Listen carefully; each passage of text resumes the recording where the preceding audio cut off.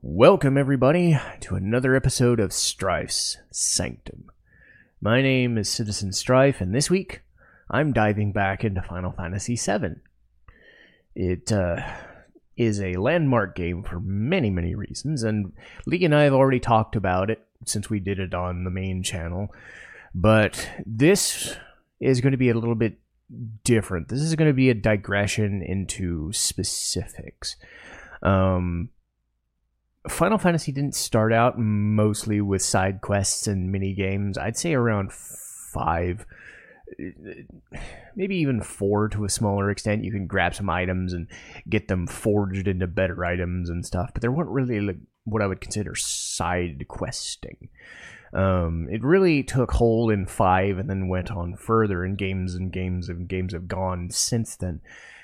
But outside of, say, maybe Final Fantasy X, where like the end game is almost ridiculous in how much stuff it has packed into it, Final Fantasy VII is one that also does, for better and for worse. And I'm talking the big ones like Chocobo Racing and breeding. I'm talking the small ones like giving out CPR to a child because Cloud's the only one who can do it for some reason. Just little things, big and small, in order, and see where things go. This is going to be kind of off the cuff and just thoughts on, were they effective? Are they things that they should bring back in the remake or integrate if they haven't already? You know, just little things. And I'll try to get into remake and integrate on its own time, but if it feels like necessary or is a necessary digression, I will. And obviously the game starts in Midgar, and most of Midgar tends to be on a smaller scale. You'll get small stuff like, hey, jump on a pole and get to the Shinra building, or do other small bullshit. The main bit, it concerns Wall Market, and I've said Wall Market is my favorite part of the game, and it holds true in remake as well. And they do a really good job of like recreating like Honeybee Inn and essentially most of the side quests, because they added in the Colosseum bit as its own cool thing in remake, but essentially all of the stuff that you did in Wall Market to get Cloud in a dress is recreated almost too well in the neon-soaked depravity, which is Wall Market. But in the original, you do have this like weird, like, you're forcing Cloud into a situation to save Tifa, and it's kind of funny that Aerith is the one who does it. I've said before, the reason I like Aerith a lot is that she doesn't take shit from anybody. And this is one of those reasons. Having him go through a gym with a bunch of people to do a squat minigame, you know. I've gotten really good at that one, where it's just, if you stick with a rhythm, you're never really going to screw up. In the remake, it's a lot harder. They make the timing a lot more intricate, and it's easier to fuck up. And I don't think I recall beating the main guy, you know, because those were difficult inputs. It's a rhythmic input still, but it's kind of hard. But the idea is that every little thing that you do gives you points to get the better dress and the better outfit. Going to Honeybee Inn and finding that President Shinra is in there and he's just cosplaying and just having a ball with these random dudes who were executives. It's just weird, stupid shit. And you know, before Final Fantasy 16 became a mature rated game, you'd never see stuff like you'd seen in Final Fantasy 7. You know, just a lot dingier, like breaking into a toilet to see somebody puking and whatever, and giving them a digestive aid, and just little stupid shit to create a dress just so you can get into Wall Market and do the thing. And of course, it's all lovingly recreated in remake, which is good.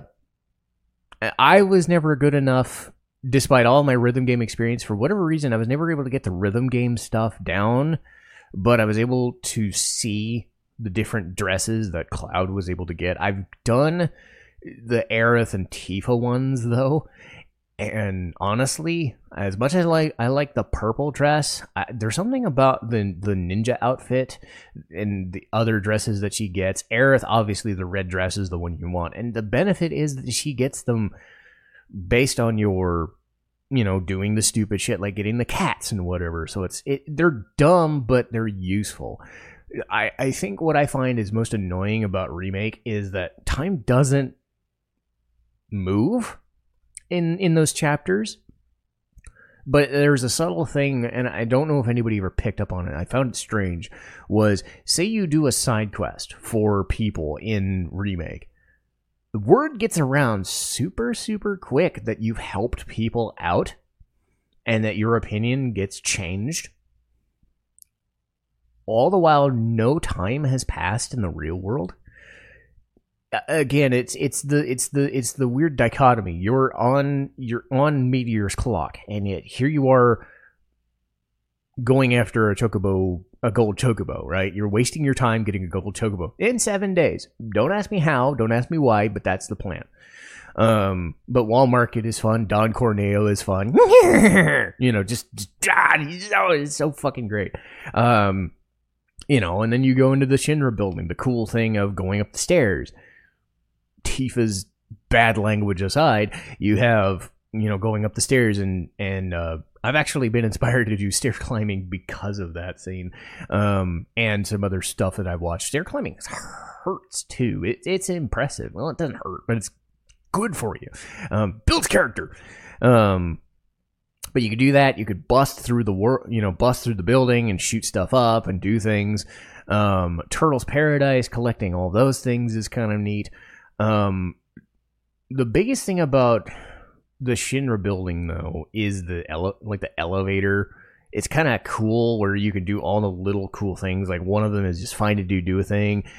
One of them is find the items to do the Midgar parts. That's kind of annoying, but it's cool in a way. The thing I think they could have done more with was the exercise bikes and stuff.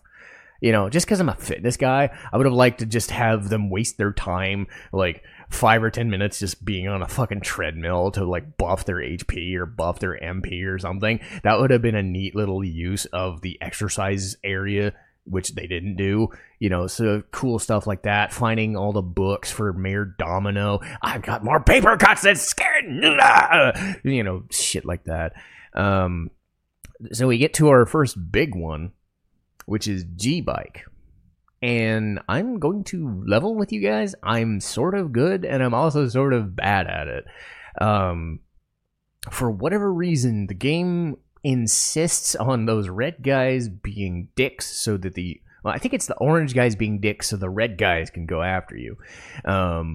But the idea is that if you take damage, the motorball fight gets harder and harder. But there are times where I just cannot seem to do it. I go back to Gold Saucer, and it's just, no, they won't go down. My method, and everybody's different, is to kind of wait it out and kind of go backwards. So if you go to one direction, say if a guy's on the right-hand side, I kind of screen to the left as I swing, and then I come down as I'm swinging, as I'm moving to the right. And I found that that's my preferred method of doing damage.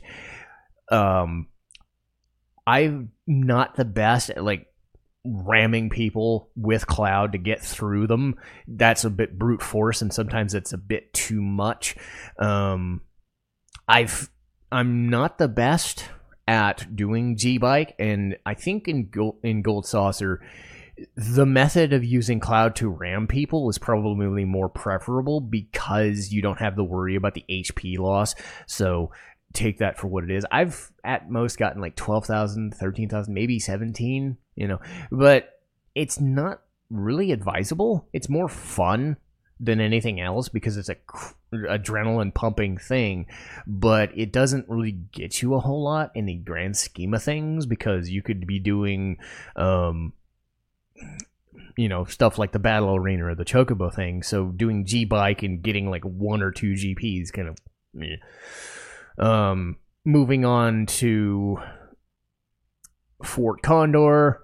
I have a lot of thoughts on this, even though I begrudgingly did it in my playthrough, mostly because it was the show don't tell method. I tend to tell don't show, and we avoided doing Fort Condor until we had to, mostly because some weird thing about trying to do Fort Condor early is I've invested like thousands and thousands and thousands and thousands of dollars once, and I've still not gotten them to proc the freaking minigame, so I just gave up. I've had that happen. The general idea with Fort Condor is that you can always keep coming back. We read up on the list. It could be HP items, it could be better equipment, stuff for Yuffie, stuff for Red, special cool things, but you'd have to kind of come back every time you fight a dude.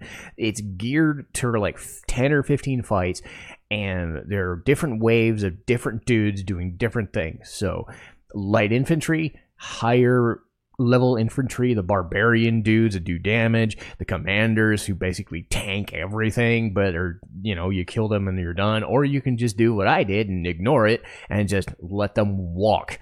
Like, if you want to, you can just let them walk to the frickin' house and you beat them and it's done. Like, path of least resistance, hooray.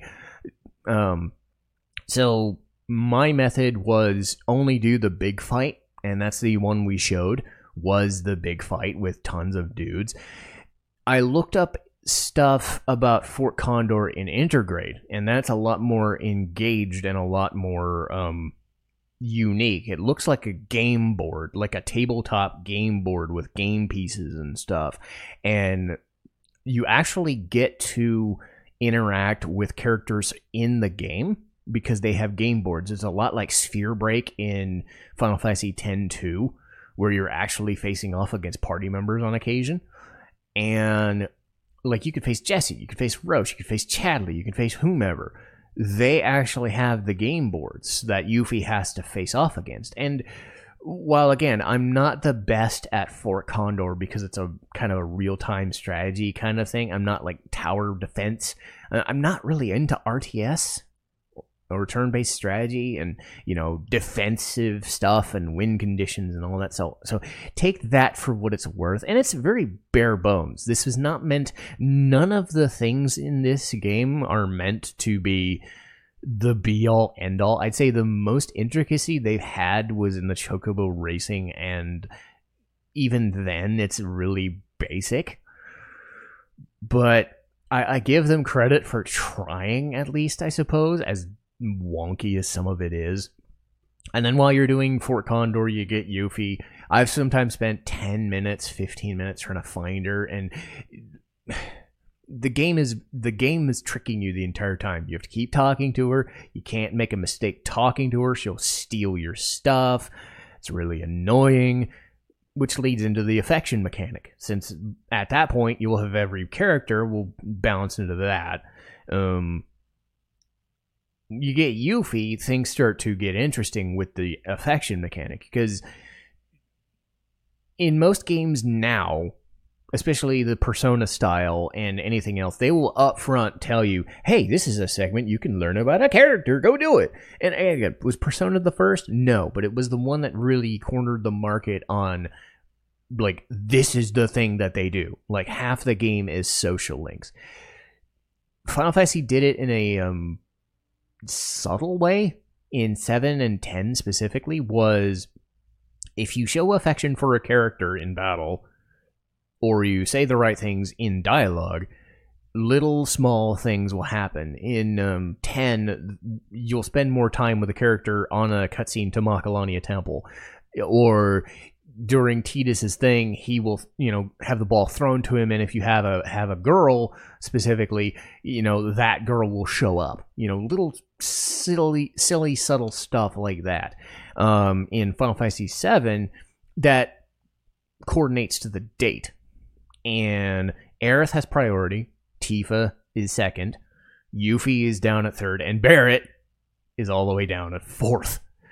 And stuff you say and do in Midgar specifically, but in other places, can affect how and what character you get in the Gold Saucer date.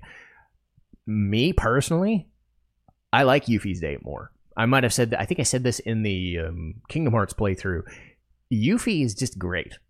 and rambunctious and whatever little affection she can show to Cloud, which is again against type because Aerith and Tifa are there, is kind of nice. The problem is you have to go through a lot of hoops to either get Yuffie or Barrett. Barrett is just funny because of the hilarity of it, because what the fuck are you talking to me? You know, that sort of shit. But they grow a bromance, I guess, in a way. But to get Barrett, you have to ensure that all the other three are failing. So you have to be mean the entire game. And the way the discussion mechanic works is I don't think Cloud is meant to be a complete dickhead to people. I mean, standoffish at most in his form, but like being nice to people shouldn't be that hard. So in most cases, if you go default, you're going to get Aerith without too much trouble. Tifa doesn't require that much, but once you get Yuffie, you basically have to like do everything. But you have to make a concerned effort to get Yuffie as the date option, because even then, you're not guaranteed it. Pissing Tifa off at the beginning, constantly telling Aerith that you're stupid, you know, giving Yuffie the tranquilizer. Everything has to work properly just to have a chance. Much less even getting Barrett sometimes. I've made a mistake on a couple of questions that I've gotten Barrett by mistake. And I'm like, okay, well, cool. But the rarity of getting Barrett is funny. So you have to proceed in-game knowing which character you want. If you don't personally care, you're going to get Aerith without trying. If you want Tifa, you can do a little bit of finagling, but you're probably not going to need to worry about it. The way it works is Barrett's at 0, Yuffie's at 10, Tifa's at 30, and Aerith is at 50. So you're going to get Aerith if you don't try. And it's a cool idea that I don't think gets explored enough.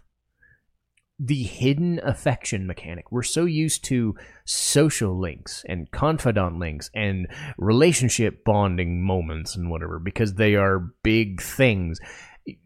Because we're not trying to do romance stories specifically. We're trying to have everybody have their own. If you like this character, go with them, you know. They did it without even like having that as a focal point, because they still had romance in the game, right? But they still gave you the option to mess with it, which was nice. And that brings us to Junin, which is fun-ish, whatever. First one's good. Actually, no, first one's bad. Excuse me. The first one's bad. I don't like it. It's the one where you have to get through the parade. And even before that, you have to do the Priscilla. Well, let's backtrack to the CPR minigame. I was getting ahead of myself. The CPR and Dolphin minigame. The CPR one. Why is Cloud the only person who could do CPR to a 10 or 11-year-old girl? Why can't the old guy do it? Why can Aerith do it? Like, physically, sure. Red 13 obviously can't do it. Why is Cloud the one to do it? Don't ask me. Why is it such an annoying thing that it takes 5 to 10 breaths to do it? Because you're waiting for that thing to fill, and you just hear that. And I can't even do it. I get like 3 breaths, and I'm just like, but you see that. It's an annoyance. They do it for the sake of doing it, much like the cliff in Icicle Inn and Gaia's Cliff. The idea that you're all shivering and cold and you have to stand there for like 10 seconds to, that shit is just there to be there. It's not necessary. It's got a weird context, because yes, you're saving the girl, but it's also like, then she like sort of fawns over you. It's kind of weird, because again, she's like really small. And the old dude, if he said he didn't know CPR, but Cloud said he did, that'd be one thing. Like if Cloud had said, hey, I'm a soldier, I have CPR, let me save her, that would have shown agency. But the game forces you into it. So it takes the agency away from the player and the character both, because you're forced to do the minigame to do the nice thing, yes, but it's just an unnecessary, stupid step that I don't think they're going to want to do. Or if they're going to do it, maybe they'll add stuff like chest compressions, or they'll add like a more finicky breathing mechanic, like a bar that goes, side to side. and you do it that way rather than and then the blow. It's just, it was poorly implemented. It was a stupid idea and didn't make sense. It made sense thematically, which is probably why they did it. But that's what you're getting with this game, is a lot of stupid extra bullshit. Like the Junin minigames. Yay. Oh yeah, and Mr. Dolphin, pro tip, just press the whistle twice. Just don't even move. Just press the whistle twice and you're done. You don't even need to think.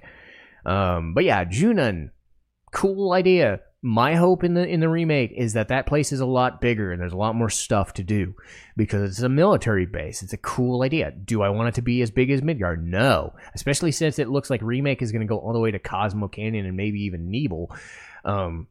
Specifically Nebel, and maybe even Temple of the Ancients. You need other stuff to do. So Junin, as big as it is, can only have so much. The first minigame sucks because you can't tell if it's going to work with you or not. The march doesn't know if it's going to work with you, so it's kind of like, am I there? No, I'm back. Nope, I'm back. Funny thing was, during the playthrough, I actually got through it by turning on the spam, the fast forward button, and just running through it.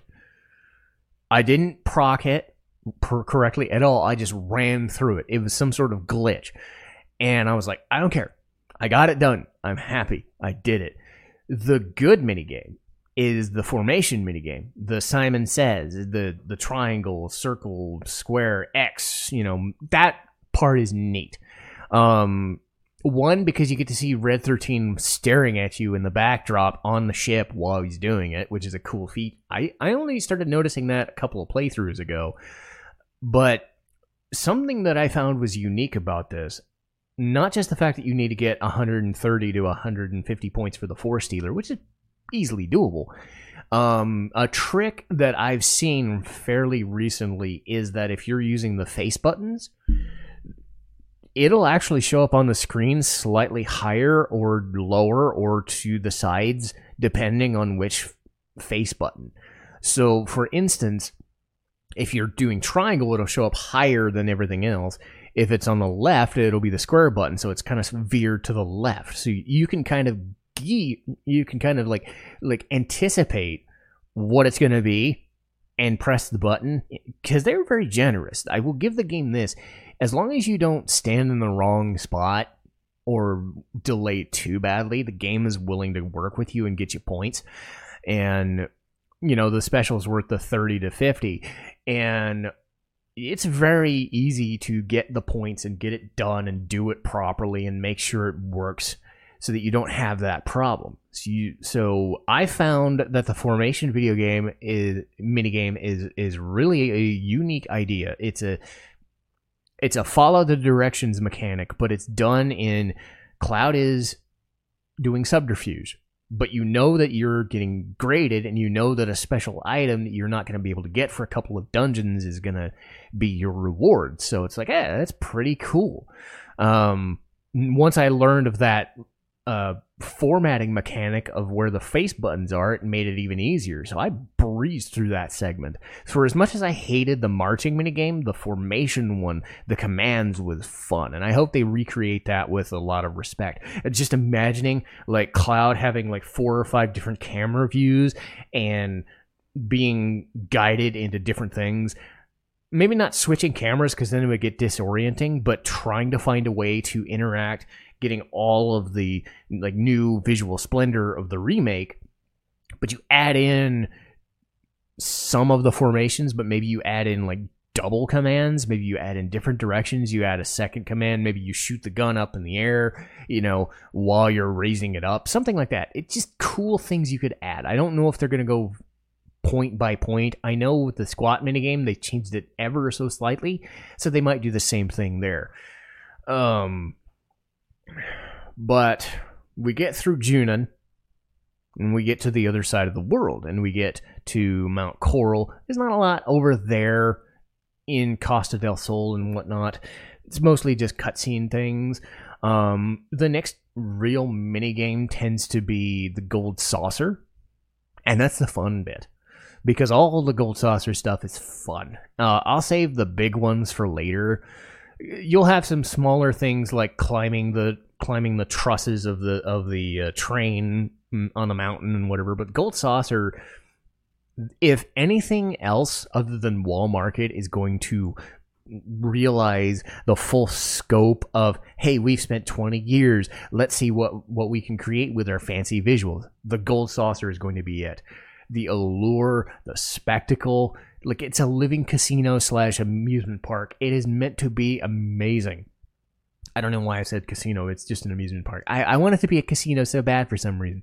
But that would be pretty funny, a Wall Market casino. I'm kind of sad they never did that.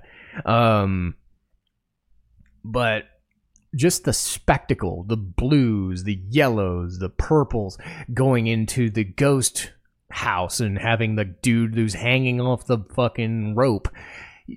Cool little features on every little thing. Trying out the light gun game and sucking terribly at it because I'm not good at light gun games, in the speed area. Having like 4 or 5 different items, like a parasol that you can win. The battle arena, which I'll get to in a minute. Because since we're at the Gold Saucer, I might as well go through everything. I'll save snowboarding and the submarine for their own segments, but the Wonder Square is crap. The basketball game, I'm terrible at. I don't know the timing. I've gotten it like the most I've ever gotten with the basketball game is 2, and it's expensive. It's like extortion. It's like 200 gil for a fucking basketball. At least with, in actual arcades, you get like 5 or 10 basketballs, right? You get, 3 to 4. It's really quick. The arm wrestling is hard, The first guy is supposed to be easy, and then the second guy is just like, the Wonder Square, the Wonder Catchers, not all that interesting. There's the rock, paper, scissors with the virtual fighter. That's kind of neat. I've gotten all the way to the disco dude. I think the third guy is the hardest, but the idea is rock, paper, scissors, up, mid, low, and for whatever reason, I think the game knows what you're gonna do and always knows how to beat you. I've gotten through the normal dude, I've gotten through the fat guy, but that disco guy, I don't even know if there's a fourth dude, and somebody can tell me if there was, but I got to the disco dude, and he just wrecked my shit. So there's that. Obviously, you're going to have G-Bike, and you're going to have the snowboarding and the submarine games as part of it, but I'll go to those in a minute. But really, Wonder Square is about Mog House. That is something I'm looking very forward to, because you just know in this land of visual, like games like visual novels and stuff like that have come out, that is a pure visual novel or a cutscene waiting to happen, like an interactive cutscene, like QTEs, just blip, blip. But just like full voice acted. I know. I remember Lee just laughing at me because I tried to do like the narrator voice. I forget even what voice I gave him. It was just really stupid. But I was like, I'm gonna go with it. I don't care. But I just laughed because it was such a silly little thing. Because Moogles have been a fixture since 3, and they go full on visual novel. Mog wants to learn how to fly. Mog gets a girl who somehow Mag is just there, right? Somehow he finds the girl and they fall in love at first sight. Well, good for you. I've seen that in real life sometimes, but man, that seems very convenient for the story. But I suppose it's better than having to do like a Yakuza or Street Fighter 6 like world tour kind of thing to find the perfect girl. That would be kind of but still, it's kind of chintzy that Mag is just right off screen. So Mog is inside his house, and then this girl just knocks on the door, and you get the thing right, and then 1, 2, 3, 4, like 10 kids. I'm like, ugh. So the entire point of doing that like 5-minute cutscene is to get like 30 GP, which at that point is probably the best method of getting that. So the guy's just standing there going, almost like watching a streamer doing a let's play. It's like, oh my god, that was so good. Thank you for showing it to me. Here's some money. And so then we get, later on, you can do stuff like the battle minigame and the chocobo racing. So we'll get to those bigger ones in disc 2. But you keep going, you keep going, you keep going. You can do the buggy. You can do... the buggy is interesting because you can go back to Junon and do stuff like the Midgarzolum. You can find the sleeping dude and get the mithril to get the great gospel. Little cool stuff like that. They're just hidden everywhere. Stuff is hidden in the world. It's not even like side questy bullshit. My main problem is that the Fort Condor stuff becomes egregious as you have the buggy. Because you have to take the buggy all the way back to Costa del Sol, ride the thing to Junon, fly out, use the buggy, go back to Fort Condor like after every mission. So it's like if you wanted to go through the rigmarole of doing Fort Condor every single time, you have to keep using the thing until you get the Tiny Bronco. And even the Tiny Bronco, at least with that, you have a little easier access to Costa del Sol, but you can't take it all the way home with you. Because by the time you get the airship, the final Condor side quest is open. So it's kind of like, it's a lot of extra backtracking that I think a fast travel system or a... how would I put it? A zoom feature, like in Dragon Quest, where you can zoom to cities you've previously visited, would solve that issue. So it would make me more conducive to actually doing Fort Condor. Wutai is great. Nibel is great. Rocket Town is cool. Cosmo Canyon is great. Just so many cool little sequences of things. But Nibel has the safe. I knew what the combination was because I looked it up. Really, the idea is you're supposed to fall in line with either Gast or Hojo. I think it's Gast, but I could be wrong. Messing with you and saying, I've hidden something in this thing, and, do the whatever. You're supposed to look in these paintings, and you're supposed to look in these side rooms, and I'm like, fuck this, I'll just do it. The problem with the safe is that if you mess up in any direction, you have to restart the entire thing. So you have to input the button, turn it, and put it again, and get all 4. But then you get like the Odin. You get the Odin thing, which is cool. Lost Number I found is way easier than I'd imagined because you can paralyze him, which really screws up a lot of bosses more than you'd think. Much like Poison in Remake. Poison is an underrated mechanic. When it works, it will work. Poison works great in both the games, the original version and Remake. I found that Poison works great, Paralysis works great, and then Lost Number gets fucked. So you get through Nibel, you do all that stuff. Wutai, the pagoda, going through all of the stuff with Yuffie is kind of neat because Corneo's back in there. The biggest drawback of going to Wutai is the fact that you don't have your equipment. You have your equipment, you don't have your materia. You're fighting a dude that cast Arrow 3, and then you deal with Yuffie's freaking pagoda. You can come back later. Like, you can get like the best equipment in the game and just snipe dudes. It's not very sporting, but you can do it. So I've taken steps to just wait to do that, really. But yeah, you can beat with proper planning. You can beat the pagoda and get the Leviathan materia, which, to be fair, is when you're supposed to get it. Let's see, Wutai into the date, then into that, and yeah, okay. And then we get into Icicle Inn. It's bullshit. I hate snowboarding. I hate it like a bunch of balls and a bag of dicks. So the snowboarding thing, cool idea. It's very slippery. It just is. It's like trying to play Mario Kart but worse. Mario Kart, you're allowed a little bit of slip and slide, especially like Super Mario Kart. Maybe not in like 64 and other games with maybe a little bit more traction, but this is like, ugh.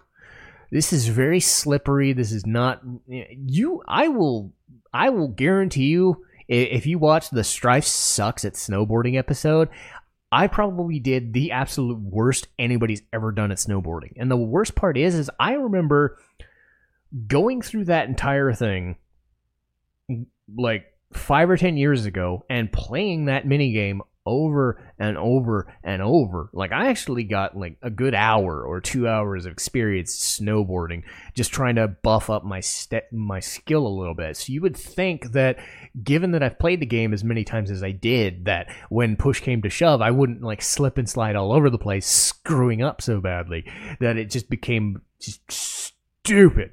But so you do what you do. You're trying to slip slide through. You're trying to avoid the hazards. You're supposed to pick up the balloons. The balloons don't matter in the minigame. They matter in the gold saucer version as to get you points. I don't think I've ever gotten the green one. I wish I understood how and why to get the green one over that arch in the hill, but I might have done it once, but I've forgotten how. I don't remember doing it.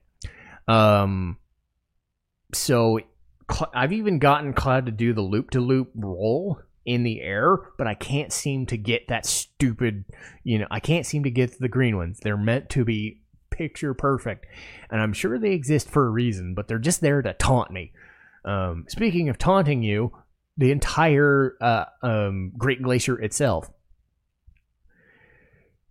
I get what they were going for, but having a timed mechanic for you to like falter and fall to the floor when you're trying to do random encounters in the remake, where you're not the remake but the remaster, where you're able to turn off random encounters, so you're focusing more on where you're going and not how you're fighting, how many people. You can mess around with the icicle jumping thing and figuring out how many times you can fuck up and still make it.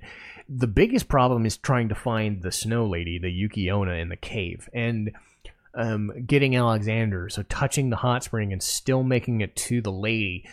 A lot of it depends on where you go. The snowboarding kind of veers you in 4 separate directions. Something that I've always wondered, though, much like the Priscilla minigame with the CPR, is why did Cloud have to do it? Because I know that the snow woman is technically a monster, but you have to think the optics of the situation. And I know you're doing it for a prize, but bear with me. I have this as a thing. You're going to the hot spring. You're going into a cave. If you haven't touched the hot spring, the lady just says, "Leave me alone." That's all she says. She doesn't say nothing else. She just says, "Leave me alone." She's the same fight that you fought 3 or 4 other times, the snow lady, like 4,000 HP, whatever. You do that. You touch the hot spring. She gets pissed because you've invaded her cave. So you're at fault the entire time you're doing this. You are in the cave. You leave the cave. You go to the hot spring. You touch the lady with the hot hand from the hot spring. Then you kick the shit out of her. Like, monster or not, I've always kind of felt that the optics of the situation are kind of weird. That you're taking her stuff just to get the Alexander materia. I don't know if anybody else has ever thought that way. I might be the only person to think, yeah, that's kind of strange and dumb. Now you think about it, you're beating up a lady who's just in a cave somewhere. I don't know. Just thought I'd mention that because I don't know if anybody's ever brought that up. It's kind of... But anyway, so you get the Alexander materia, you do the thing, you climb up Gaia's cliff, and you do the shivering minigame. Not as annoying as some of the other minigames, but it's like, why? Why? Again, I think they overthought the mechanic. And I have complained too. I've said, why don't people wear heavy clothing in those segments or wear less clothing in the hot segments? For reasons. So I give them some credit for coming up with the idea, but just because you have an idea doesn't mean you have to do it. Because the main idea is that if you fall, you have to redo the entire fucking dungeon again if you make a mistake. You're liable not to, but the way that the thermometer works is that it will get you to 38 and then instantly go back to 37, like within seconds. So you have to do it again. You have to press the buttons a little bit more, just to give you a couple more seconds of 38, degrees. And it's kind of... So if your path is wrong, and you're already fighting dudes on your way there. You're fighting Marlboros, you're fighting icicles, you're fighting these dudes that cause, magic breath, which fucking hurts. These dudes that do toxic barf of all things. Just little stupid shit, And it doesn't... When you fail, much like when you fail on land in the Great Glacier, it doesn't feel good. It just... seems unnecessary. Not saying I don't appreciate the effort and execution, it just seems kind of, is that really necessary? But anyway, you get through all that. Next minigame is a slap fight. So you get through all you're gonna get through with the stuff, and you get back to Junon. You're with Tifa, she's climbing down the thing, and then Scarlet runs her down. And I have to admit, Lee doing the Scarlet voice was really good, because he said she doesn't get to be the villain all that often, so it's kind of neat. But anyway, Scarlet and Tifa get into a slap fight, and I've actually lost that fight. You can lose it, and it's a weird timing thing, because even if you hit the buttons properly, you sometimes fuck up, and Tifa won't slap fast enough, because you would think a trained fighter versus a dominatrix woman who doesn't really have any, as far as I know, doesn't do any basic training, because she's never shown to do anything. She's shown to be a domineering bitch. She doesn't strike me as the person who spends her off hours, punching things. But mechanically, slapping somebody is different from punching them. And lest we forget, while I'm thinking about it, the gas chamber. Oh boy. Legs, up and back, head and legs, hit the arms, done. If you fail that, it takes forever to get it. But it's one of those things, once you understand the mechanics of getting the key, it kind of becomes second nature, kind of like the safe. But it's again, just little stupid things that they added for the sake of it. I don't know if they would do a thing like in Metal Gear Solid where you get captured and you actually physically could die from it. That would have been an interesting mechanic, but I can see why they wouldn't have done that, because that would be a bullshit move. And I'm not even saying you can't save or there are no continues like Metal Gear Solid does. It's you're gonna die from this. Yeah, that would be tense. That would suck. But you get that done. High Wind is yours to avail to do what you want. You can do little stuff like playing the piano at Tifa's thing. You can do the chocobo racing. You can do the forest. There's a lot of stuff at that point, and that's where the side quests go. So we've done the snowboarding. We've done all that. We'll do the submarine now. Simple stuff like getting Sid's code and whatever. He has a bit of a dialogue if you get the code right the first time. I think it's circle XX square or square circle. I think it's square circle XX if I remember. And it's almost like winking to the camera, but he doesn't turn around and face you. It's kind of like, yeah, you must have known that code. That's the only way you would have known. The rotating thing in the with the train in Mount Coral, getting the train to go within 10 minutes. I've found you can beat it in 5 minutes if you're properly trained. You don't get Ultima if you let it blow shit up. I've actually had that happen once where the entire train just bulldozes the town and everything is just bleh. So you don't get the huge materia, you don't get the Ultima, you don't get... I think you could still get Catastrophe, but don't quote me on it. It's been a while since I've done that.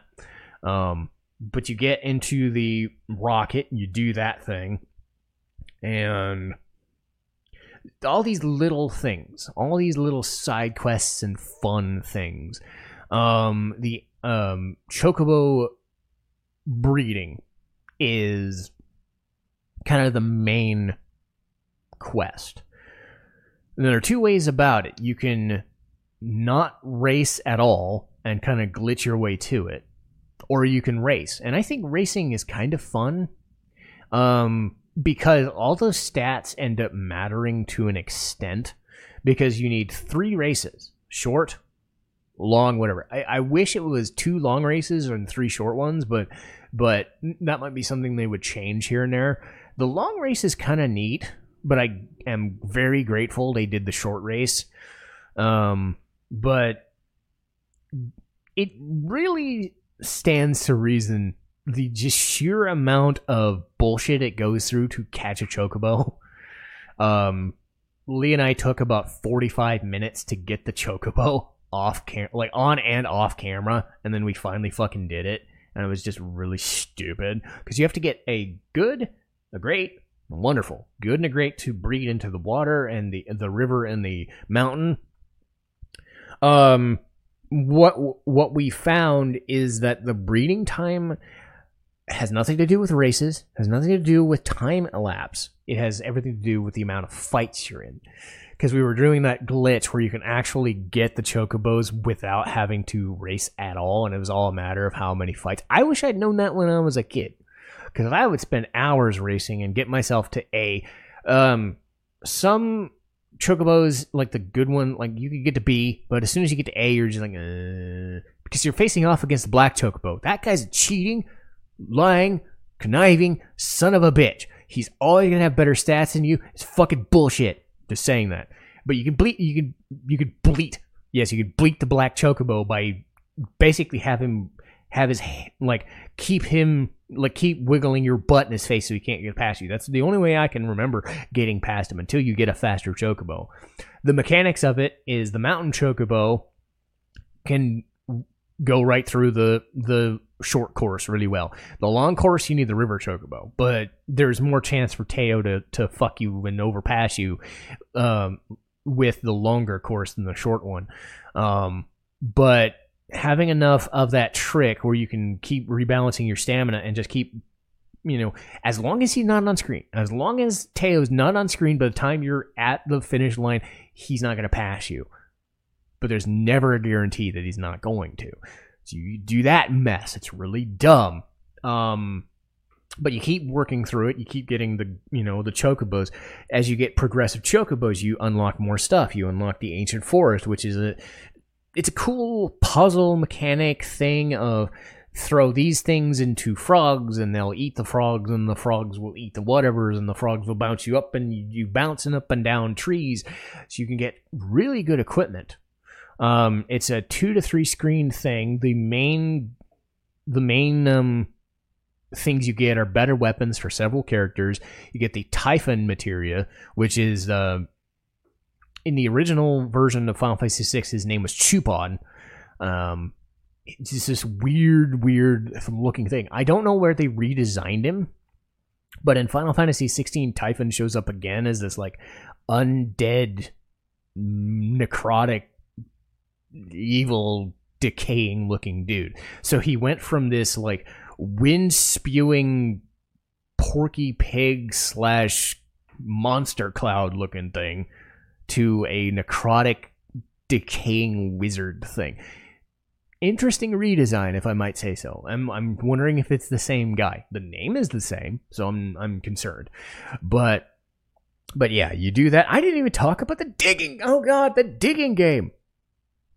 So we get through the ancient forest, we can do the digging minigame.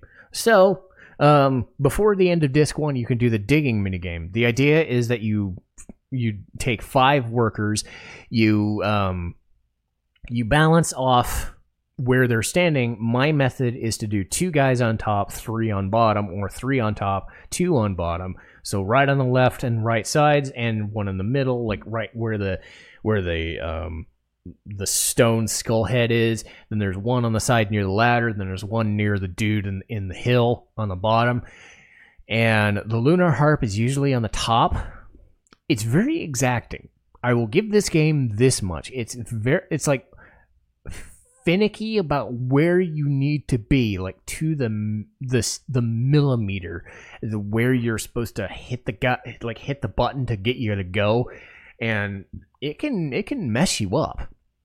The amount of times I've gotten nothing in there, even though there's like no other treasures, is kind of frustrating, because you can get anything from the lunar harp, which is what you need to succeed, to a mop for Sid. Yes, a mop as a weapon. You can get, I want to say, I'm trying to think of all the things you can get in there. I've gotten the mop and the lunar harp. That's specifically the things. The key to Sector 5 as well. The key to Sector 5 opens up everything to get you to Tifa's final weapon. And honestly, her final weapon kind of sucks if I'm being honest. Because I think it's tiered to how many times you've hit and miss on her limit break. That's kind of because some people get like higher HP, more damage, higher SP, more damage, more people you kill, more damage. The more times you miss, the more damage. It's never been my preferred way of calculating damage, so I found her weapons to not always be the best, but you can grab it. But back to the Ancient Forest. You did the Ancient Forest. You're doing the Chocobo Racing, so you unlock all that. You can do getting the Black Chocobo, getting the Gold Chocobo. I find that Mountain Chocobo can get me sometimes to A rank. When we found out that it didn't really matter, and then the ranks are all about getting better items and shit, Wonderful Chocobo can actually get you pretty far despite having no benefits at all. It's just really good and really fast. So you can actually get to A or S with a Wonderful, but Gold Chocobo is broke. Black Chocobo is broken. It's really handy. Getting all the special equipment from getting the Chocobos. Even that stupid HP MP Plus materia. We found out that the HP MP Plus materia, or switching materia, can get me to 777 and help with Emerald and Ruby. So the weapons. Hooray, the weapons. Not as bad as I initially thought. If you do it right. I was just fucking around one day and thinking, hey, maybe I should give Emerald a shot. I'm like level 60 something. I've got, HP Absorb and Knights of the Round. I remember seeing that as the method, because some people use Barrett's Limit Break, the Anger Max or Unger Max thing, and they copy his limit. Sometimes they mime Knights of the Round, and I use HP Absorb. The mechanic I saw was from a streamer known as Redweird. He did, I'm sure a lot of people have used this method before, but his method was HP Absorb on Cloud, Mime, and Knights of the Round. I had an extra Mime because I was leveling up so much. I had that on Tifa, and Barrett was just there for support. And outside of getting wrecked by like one move right at the tail end of it, I killed Emerald in the second time. And then I showed up on camera and did it for realsies the next day. So I was kind of proud that I was able to do that, because I was under the assumption they were harder than that. Or it's just because I wasn't prepared to beat them as quickly as I did in the game. Ruby is a little bit more finicky because it has an Ultima counter, but if you do it properly, you can avoid the mechanics of the Ultima counter with paralysis.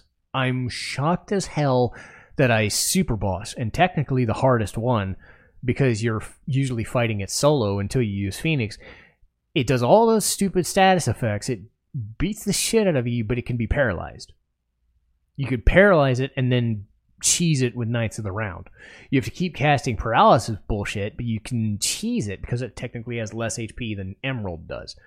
So color me surprised that I was able to actually pull that one off. Getting back to other cool stuff, there was the submarine minigame. I've failed that minigame once, and I'm ashamed of myself. There's like no like middle ground. You either get that guy immediately because he's right on screen, but if you miss him at all, it is really hard to track him again. They really need to fix that for the remake, because the tracking on this game is atrocious. I don't know what kind of submarine game they were basing their minigame on, but the tracking and lack thereof of these submarines really makes trying to go up and down and trying to find them in these minefields of trenches is frustrating. They give you so much time, so there's no reason you should fuck up. But I've had instances where I wasn't able to find the guy.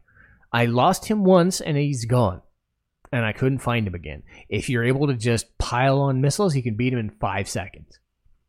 So, God forbid what the other difficulties are if you can beat the guy in 5 seconds. But that's my thought on the submarine minigame. It's these games are kind of poorly designed when you think about it. They're there for distraction. Hooray! Ambulance going across my building. Great. Anyway. So, oh yeah. Final minigame. The battle arena. How do I want to approach this one? Saving the chocobo racing and the battle arena for the end is really what you want to do, because it costs a lot of money. But it also really helps if you have like ribbons, you have accessories, you have items. Don't neglect having good items or good magic, because the mechanics of the battle arena are such that it can mess you up. You can have the best elemental protection, you can still get screwed over, because any of your materia can get broken at any time. Your speed can get halved. Your time can be you can take damage. You can have no items. So if you're berserked or whatever, yeah, you will avoid dying and whatever. But in the stage of a fight, if you're berserked, you're fucked. So my method is to use stuff like regen, so that I don't have to worry about healing too much. I can just heal in the span of a fight. Double cut materia, 4 times cut materia, slash all, cool things to have. Ultima times 4, Knights of the Round for some of the harder ones, because you can't really predict what you're going to face. There are certain enemy groupings after a while, but then every once in a while you're going to have the ghost ship, and his entire thing is to fuck with you like Chupon in Colosseum, where he's supposed to knock you out of the arena and you get nothing, which is a dick move. But you can fight Ochus, you can fight Proudclad, you can fight Vipers from the Gelnica airship. That place hurts. So if you wanna grind out levels, you go there, but it hurts a lot. So be forewarned about that. So you can fight those dudes. You can fight the Raps dude from Whirlwind Maze. You can fight the Snow Woman again. Just cool little intricate things. You fight this like rare encounter, this gigantic silver grayish dude who punches the ground and you take damage. Like he's just stepping on you or punching you. Like I've almost never seen him in the comet and the meteor. But that's where he's supposed to be. You're climbing down the meteor and he's in like a one-time, fight or something, and he shows up a lot in the arena, and he just punches you. He's gigantic. You can fight a sandworm.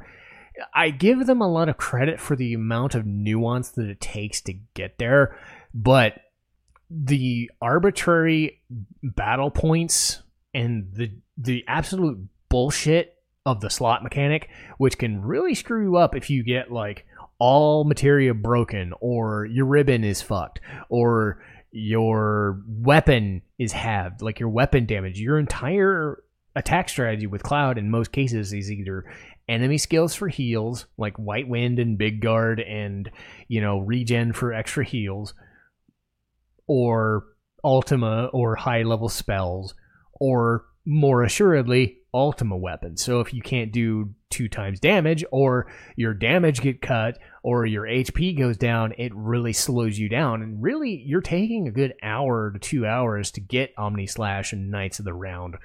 So it's a race against time because you can't heal. Because you can't do anything in battle other than that. If you try to save your progress, the game defaults to 0 points. That's a big bullshit move because they don't default your GP in the Chocobo minigame.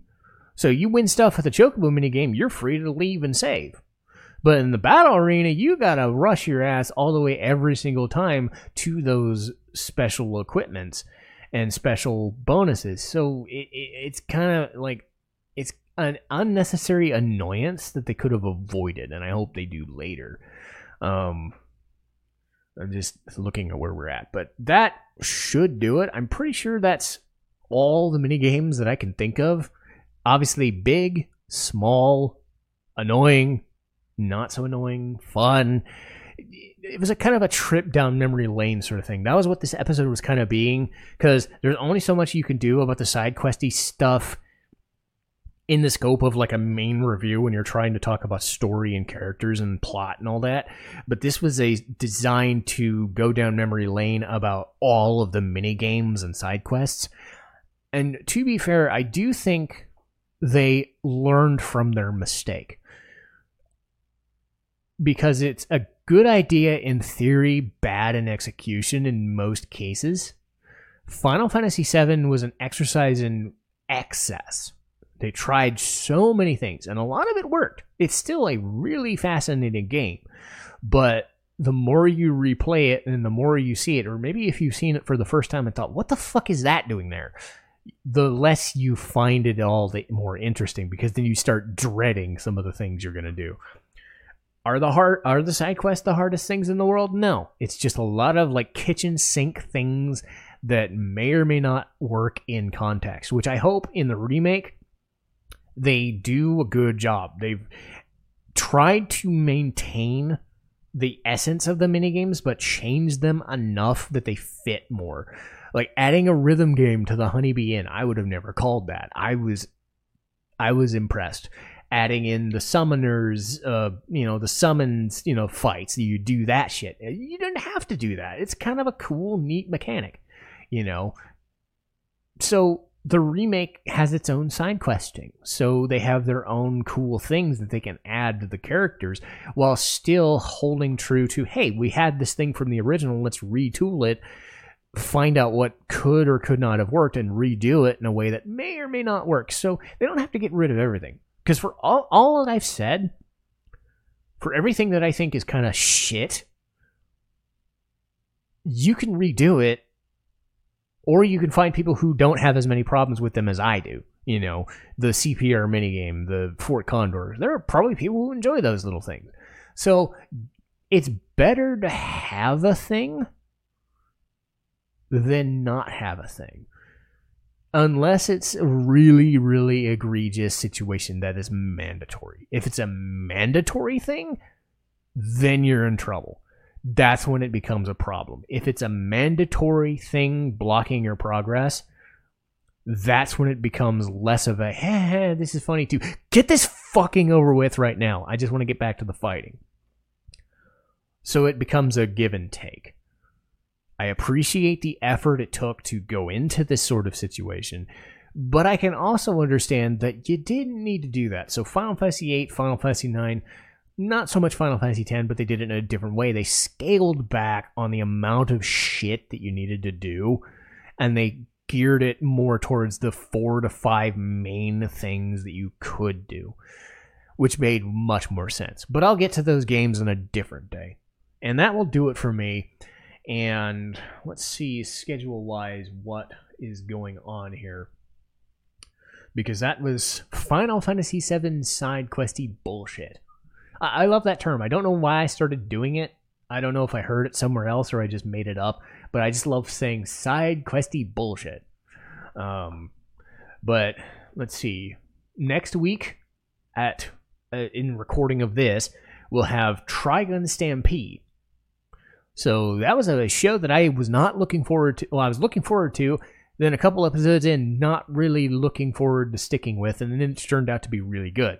So hooray for that. August 27th will be the finale of the Phoenix Wright trilogy, Trials and Tribulations. Absolutely the best one, for many different reasons. I don't, as much as I like the first and second one, the third one's the best, and I'm not going to lie. After that, another anime, and I believe I'm going to go with Interviews with Monster Girls. As stupid a name as that sounds, if you've seen it, you'll know that it's actually a really interesting show. And nothing like you'd expect, because you would expect it to be like a harem or some goofy, stupid show. No, it's actually got some unique, cute mechanics and concepts at play and digging into the lore. So it's a lot more subdued than you'd think it would be for a comedy, and I actually like it a lot, so I'll be happy to talk about it. And I might even later on get a chance to rewatch it, but I've watched it like 3 or 4 times. I know what I'm going to talk about. But that'll do it for me. Once again, if you like this video, like, share, and subscribe, and I'll be back next week with more. Citizen Strife, signing off.